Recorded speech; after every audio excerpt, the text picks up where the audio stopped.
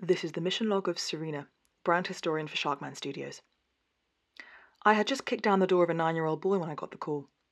The child had been posting pictures of his unlicensed Sharkman fan art on Instagram, in particular a crayon drawing of a non-canonical Sharkman Prawn Boy team-up. The news?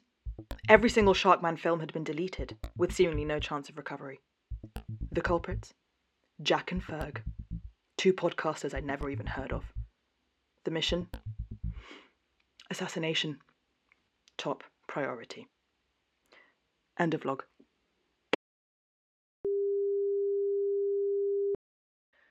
Mission log 2. I grab what I need from my flat. Flare gun, zip wire gun, gun, copious amounts of explosives, snacks. Luckily, I don't need to tell my family and friends where I'm going, because I have none. Just my pet hamster Heinrich. And he doesn't like me anyway. I walk outside and steal a bicycle out from under an old woman. As I pedal to my first destination, I stare at the street lamps flashing past me and I wonder, without the Sharkman films, who am I? What am I for? And what will become of the Rome I helped to build? Looking at the building, you'd think it was just another Sharkman merch shop, but it's actually my base of operations hidden in plain sight. Regular protocol is as follows. I enter the shop and browse the shelves nonchalantly for approximately 46 minutes before asking a member of staff, "Hey, do you have a life-size lady shark? I need one for my niece, Philippa." The staff member then leads me to a shelf of dark squid merch at the back of the shop, thick with dust. I pull a lever hidden amongst a pile of sagging plushies, revealing the secret door that takes me into my base. Today, however, as I burst into the shop ready to wade into the horde of customers, I was met only with silence. Eerie silence. The lights were all off, dust motes dancing in the beams of sunlight cast from the high windows. The store was completely empty, save for a lone figure at the back of the shop, shrouded in darkness and cigar smoke. "Where are all the customers?" I called. "The world is changing, agent," replied a heavy Russian accent, echoing in the empty chasm of the merch store. "Nobody wants merch for a film that doesn't exist." He stepped out of the shadows and into the half-light. It was Sweaty Mike. "And I wonder," he mused as he strolled towards me, "I wonder what will become of people like us." But I wasn't here to talk about the world ending. That wasn't my USP. My USP was get shit done. I grabbed Sweaty Mike by his damp collar, asked him for the content, and he delivered. It seems Sharkman Studios believe that this Jack and this Ferg, if these are even their real names, are on the run, and have been assisted by notorious Sharkman fugitive, Sexy Rat. Huh. Sexy Rat. A thorn in Sharkman Studios' side since the very beginning. A strange character who lives in the sewers, subtly working to undermine us from beneath our feet. I tried to take him down before, and he's a real piece of work. It's no surprise he'd take them in, and so I must follow them. Down into his hive of dissidents and skullduggery. Down into the sewers. End of log. Mission log 3.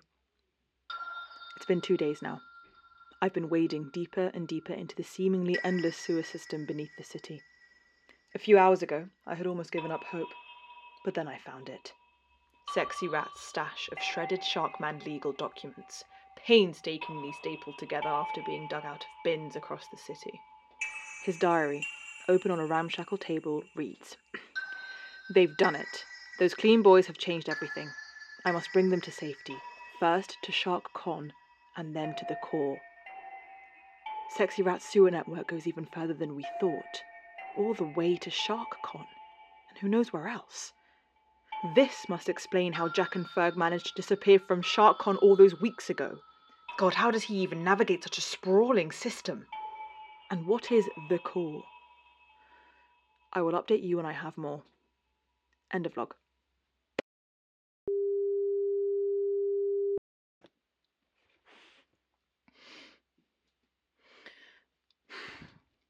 Mission Log 4.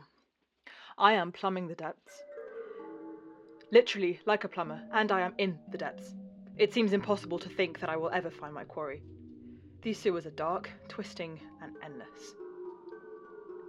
Sometimes I look into the distance, down a stinking, slimy tunnel, and I think I see myself at the other end, wading towards me. Still, there has been progress. In one particular tunnel, I found a crushed apple juice carton and an old, ragged Dr. Dinosaur plushie. In another, where they must have rested for the night, it looks like one of the fugitives has tried to scrawl a timeline for all the films in the Sharkman universe. But he seems to have got the names of a lot of them wrong, and the order is out of sync. At least I think it is. Is it Prawn Boy? Or is it Shrimp Boy? Does Squid Squad Mega Invasion come before or after Boudica Heist Night? I don't know anymore. The more I delve into the dark and the dank, the more I feel myself sinking. Sinking ever more away from life as I know it. And again, the thought drifts into my mind. What has life been? How have I been spending it? Working, of course, and my work gives me pleasure, doesn't it? I like taking care of dissidents. I enjoy my big bag of torture weapons. It's given me an outlet for my urges, and it's paid for my Spotify subscription, but in a world without Sharkman, I am left to wonder, is any of this fucked up stuff okay anymore? When a horrible superhero film was coming out every 5 minutes, I felt like I could get away with anything. But now, could I still set fire to an orphanage for their unauthorized summer production of Crab King Origins, knowing that there is no Crab King Origins?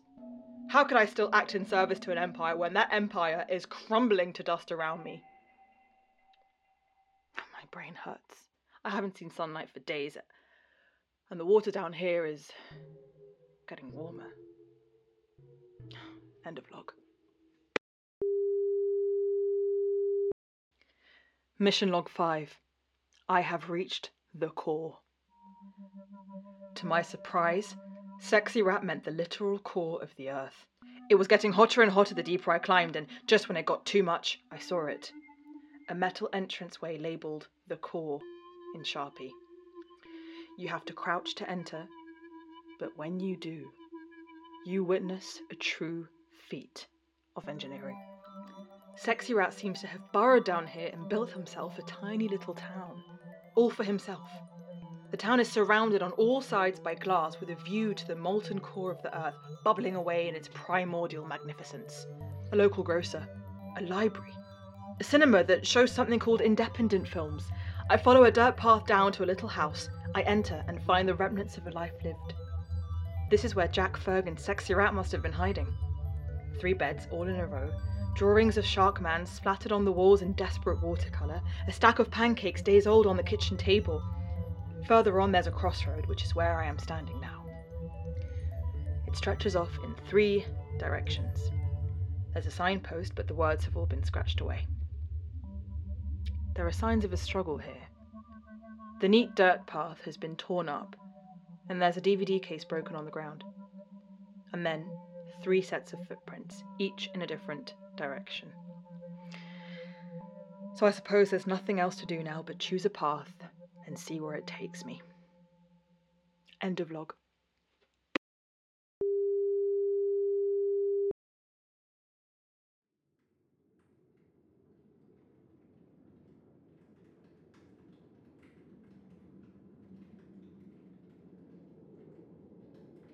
Mission Log 6.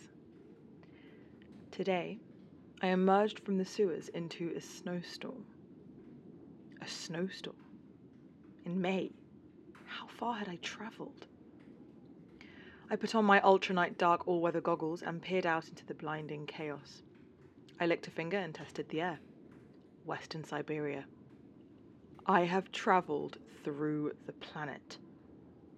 I took another look around the empty landscape. There could not be civilization for miles. Except, yes, there was a soft red glow in the distance. I headed toward it, fighting through the snow. Rations had run out now. If this was a mirage, it would be the end for me. Instead, I found a shack, the light from the fire shining through the windows. My target, Jack or Ferg, must be in there. I readied my gun, fingers stiff from the cold, and prepared to kick down the door like I always do. But before I could, I heard a voice. "I've been waiting for you." That wasn't the voice of a podcaster. The door opened. I'd never seen his face before, but I knew him immediately. It was Sexy Rat. He smelled like shit. But a twinkle in his eye told me to ignore it. "You look cold," he said. He was holding 2 plates of eggs on toast. "Fancy a bite?" I kept my gun leveled at him. "Jack and Ferg, where are they?" "I don't know," he shrugged, putting the plates down onto a rustic table. They had to go their way, and I had to go mine. I wasn't fazed. "You will lead me to them, you will help me track them down, and then you will be brought into custody for your many crimes against Sharkman Studios." But he wasn't paying attention to me. He had already sat down and started eating his eggs. After a few mouthfuls, he stopped, put down his cutlery, and turned to face me. "What is it you want?" he asked. "What are you doing?" I tried to respond, telling him about my duty, upholding the Sharkman brand by any means necessary, my usual spiel. But the words just wouldn't come out. I didn't know. Slowly, I lowered my gun. "It's over, isn't it?" I said. Sexy Rat said nothing. He just pulled out a chair in front of the second plate of eggs. I had them with salt and pepper. The snowstorm continued to rage outside, but in here it was warm. The fire was warm. The eggs were warm. And Sexy Rat was... I'd never thought of a person as warm before. In brand ambassador training, they teach us to be polite, to always be smiling, always creating a sense of quirky fun with the clients and customers. But this was something completely different. He cracked some more eggs over the pan, and after I'd finished my second helping, we began to talk. We got chatting about all the times we had been at odds with one another. I asked him about the time he had broken into the studio lot and stolen a sack of potatoes with a face drawn on it. I had chased him into the car park, thinking I had him cornered, but then he just disappeared. How had he done it? He looked at me, smiled, and said what I knew he was going to say. "The sewers." We laughed and laughed as we reminisced about all his daring escapes, all of our near misses. And the eggs. Those eggs were really good. So this is where I am now. By the fire with Sexy Rat. Me, a brand-focused corporate assassin. Him, a strange sewer man. Who would have thought we might share a round of eggs on toast? As I record this, Sexy Rat is picking up his banjo and has started to play. The fire roars.